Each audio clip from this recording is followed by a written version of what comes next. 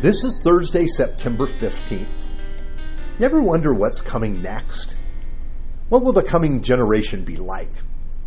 Now, just this past week, we received the news of the death of Queen Elizabeth II of the United Kingdom. Her reign spanned for more than 70 years. In the last few days, we've heard a lot about her life, and her funeral is coming up. For many, she's the only monarch they have ever known. Her faithfulness and devotion to duty are unparalleled in the history of that nation. Now, of course, the speculation has grown about her son and successor, Charles III. I love the unlikely way and time that Elizabeth first became queen. Of course, when she was born, no one would have thought that she would rise to the throne and that she would rule for so long. She was third in line at the time, but Elizabeth was not 10 years old when her uncle abdicated the throne in order to marry a divorced American woman. That made her father king and her heir to the throne, something very unlikely to take place. In 1952, she was touring Kenya with her husband, Prince Philip.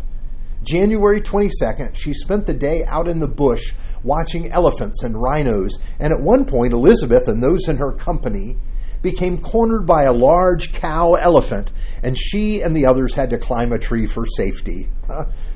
She went up a tree, a 25-year-old young lady, and when she came down, she descended the tree, the Queen of England. The news had come that her father, King George, had died in his sleep following surgery that he had the day before. She was informed of her new status. Now she was the Queen. Of course, that should have us asking how God works and how he works through the generations, how God steers time and circumstances in our world.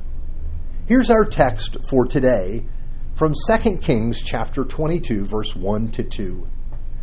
Josiah was 8 years old when he became king, and he reigned in Jerusalem 31 years.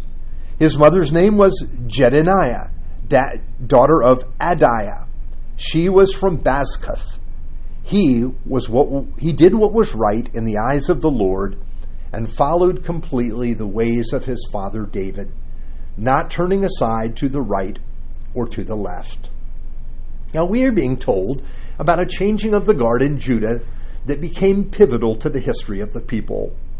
Why was Josiah's reign so important? It's because both his father and grandfather, his father wasn't David, he was in the line of David, but his father and grandfather had led the people astray. We are told of his father Amon this: he followed completely the ways of his father, worshiping the idols his father had worshipped and bowing down to them. He forsook the Lord, the God of his ancestors, and did not walk in obedience to him. Ammon's officials conspired against him and assassinated the king in his palace. Yes, talk about rising surprisingly to the throne. Josiah was only 8 years old when his father was murdered. His father and grandfather were the worst of the kings of Judah. They brought shame and disgrace to the kingdom.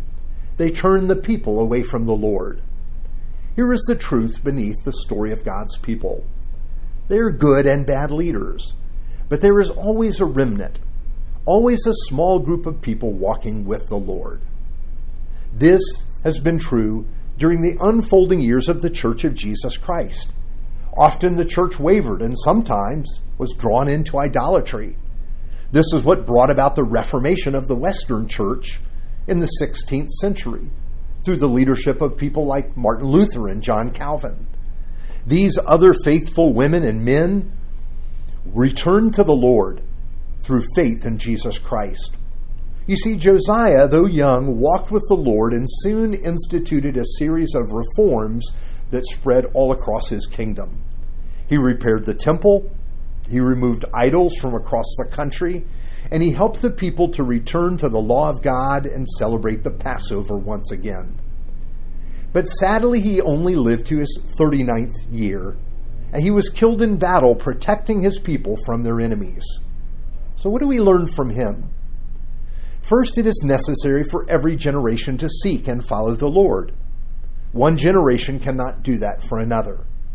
Faith in God must constantly be renewed and strengthened. And second, as we have seen, God always has a faithful remnant. He always has people serving Him and worshiping Him.